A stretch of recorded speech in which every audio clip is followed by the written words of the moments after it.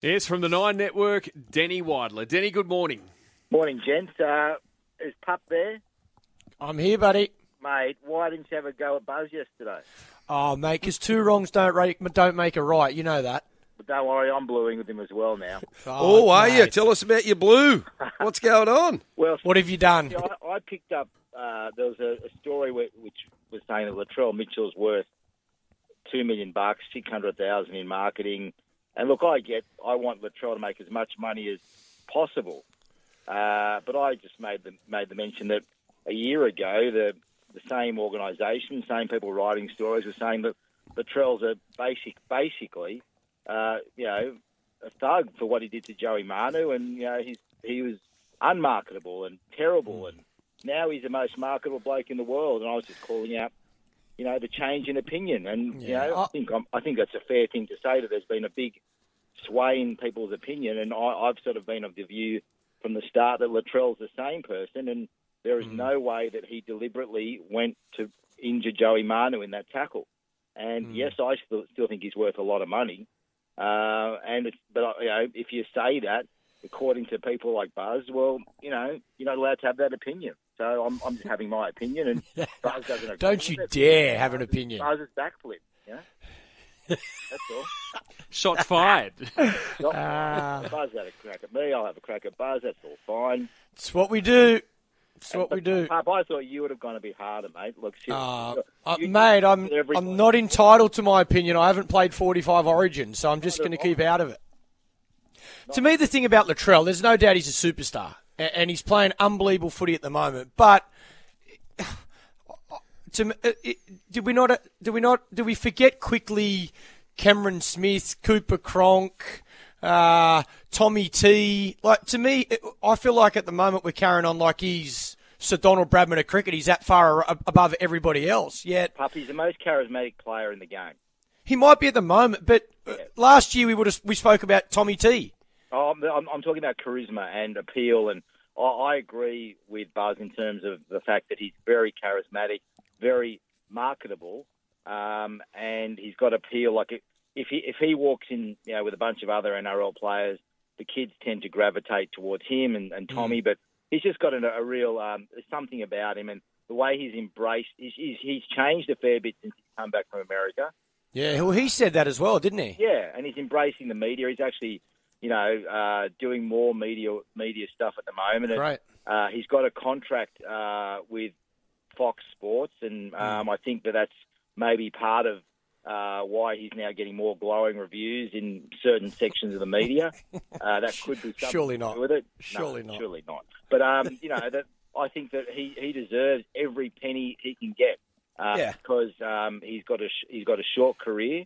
It's 10 years or so, and I think he deserves everything he can get. And he is a happy firing Latrell is box office watchable. Why is there so much conversation, or if there's any beef around how much money a player gets? Like, to me, I know there's a salary cap. I understand that, so there's only so much you can get on the field. But if a player, there wouldn't be too many of the top 10 players in the game not getting little bonuses off the field anyway.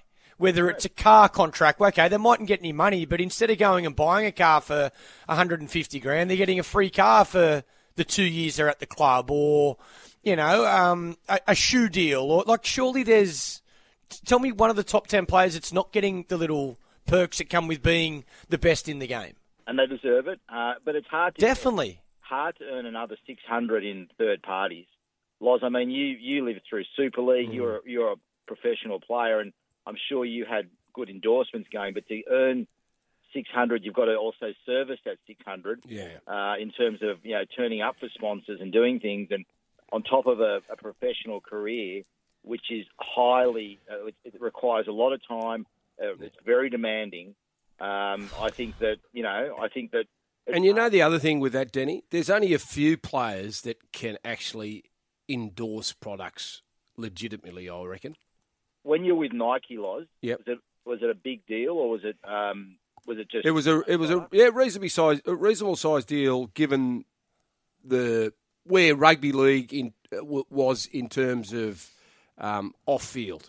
I don't think there was a lot of players. ET and Junior probably were the most marketable players around that time, and they started to do deals off the field. And I think after that, then it slowly started to take effect where other players were getting deals.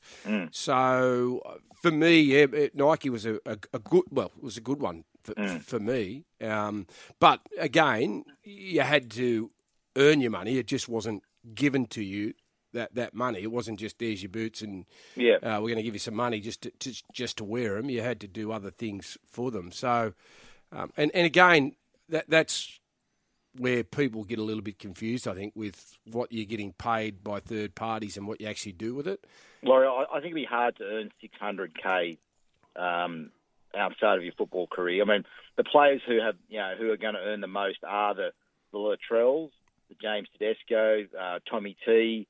Maybe a Cameron Munster, although he's had some off-field issues, and I think someone like Nathan Cleary is they're the most marketable guys in the game, and they can make the extra money just off the top of my head. They're the ones. Cam Murray be another one. Cam Murray, absolutely. Yeah. And good luck to them. 100%. I would never want. I would never begrudge anyone earning extra money. I mean, that's what they're professional athletes, and they should make every cent they possibly can. Look at the way Paul Gallen's changed his career now. Boxing was a sidelight for him. He's making big dollars now outside of his sport, but he probably didn't make the huge money when he was playing. So these guys have got to make the money now through either their endorsements or obviously their contracts. But I think I'd love to see them make more. To be perfectly honest with you, I think they deserve more. Yeah, it's a hard game, and you look and see what some players at the end of their careers look like, and to be perfectly fair, even watching Mario Fenech on television the other night, I mean that was sad to see Mario in such a state. And it's a tough game. It's a tough, brutal game, and it's getting harder and harder. And I believe that players should be paid whatever they can get. And back to on the field with Latrell now. I mean,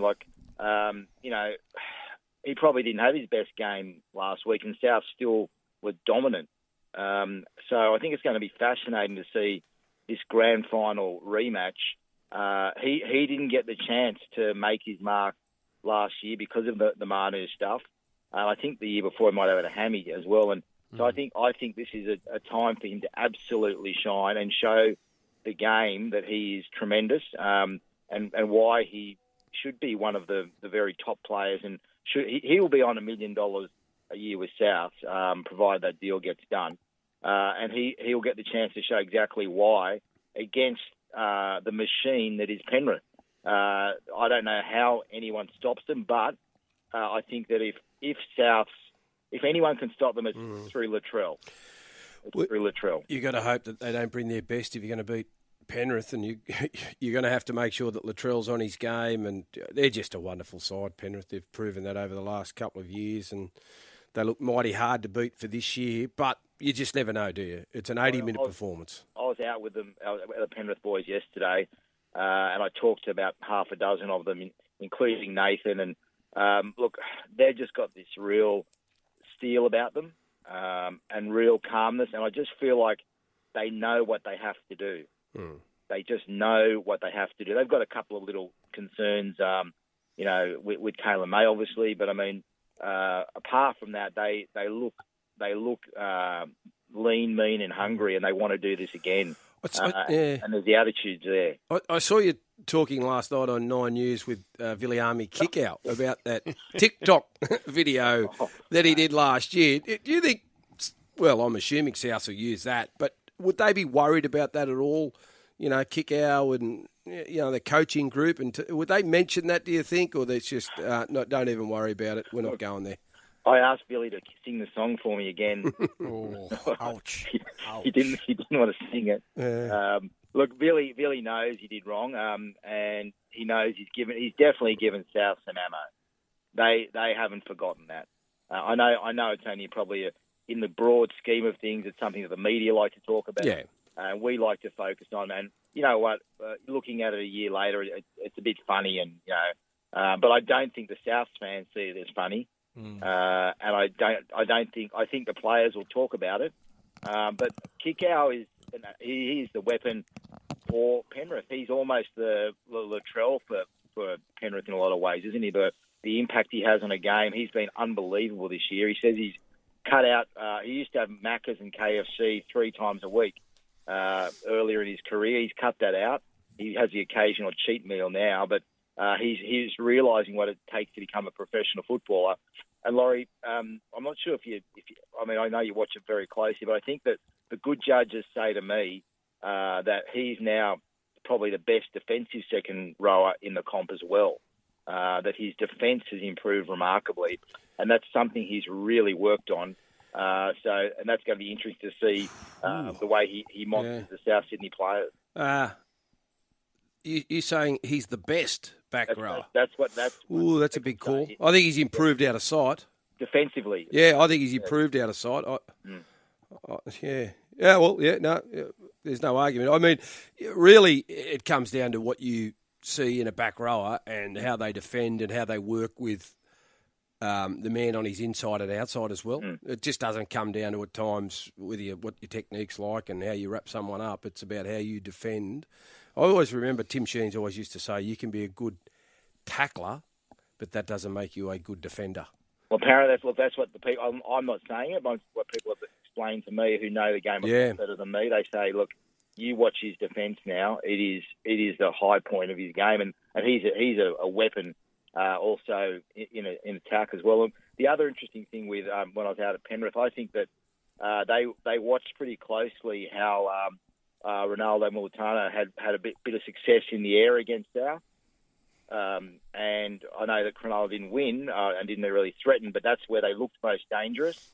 I wouldn't be surprised if we see Stephen Crichton, really launched as an aerial weapon against South. So that's another thing to look at. I don't know how South wingers cope with Nathan Cleary's bombs. I just don't know how they do it. I mean, other than putting pressure on Nathan. Yes, that's the key. Yeah, that is the key, but it's easier said than done, isn't it? Well, him and Matt Burton are obviously the best. Yeah, no, they are.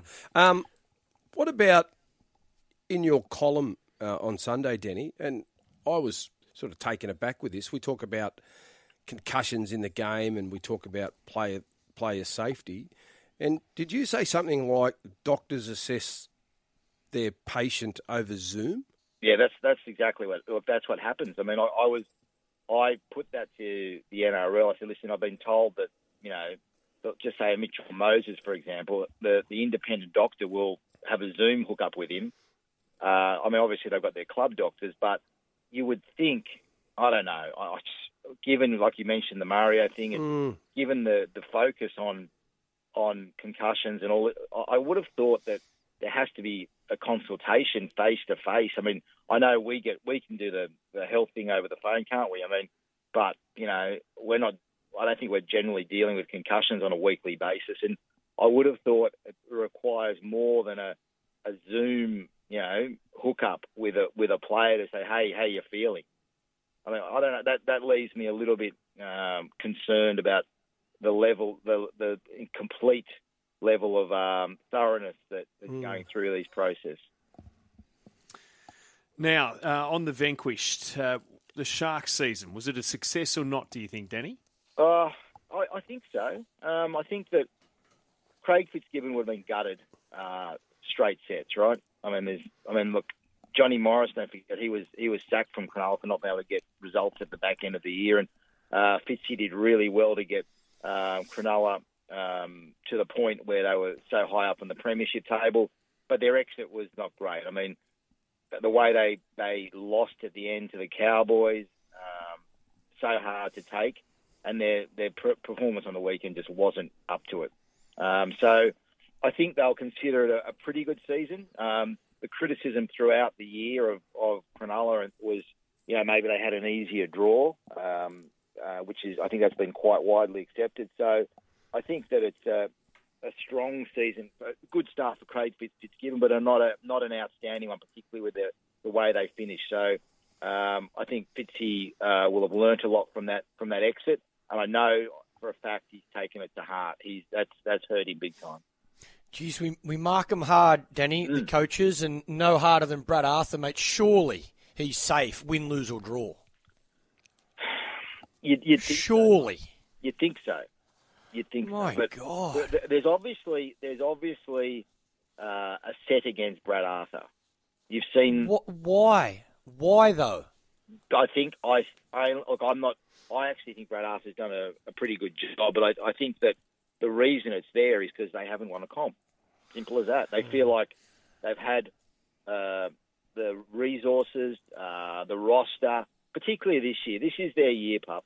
Yeah, I get that. I get the expectation, and I actually think Brad's handled the criticism very well. I think he hasn't shied away from it. He said, "Yep, there is expectation, there is pressure, and there's no doubt he wants to win the GF." But if I think of my team, the Tigers, if our record was what Parramatta's has been in the last 10 years, I'd be doing backflips. You'd be taking half the record.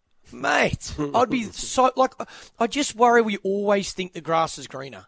Yeah, look, when there are some pretty significant figures in the media who aren't on your side, and this is coming up at semi-final time, and there's leaked reports about junior pathways, and they're being interpreted as impacting on the senior team.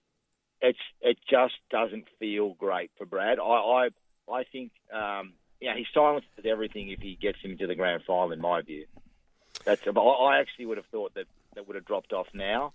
But I guess if he gets him to the grand final, maybe that's his pass mark. I don't know. Danny, big week. Enjoy, mate. Thank you. Pup, I expect some strong performances from you. I'm listening closely, particularly at 5:30 in the morning. Good on you, mate. Put your seatbelt on. See ya. Bye. See you, buddy.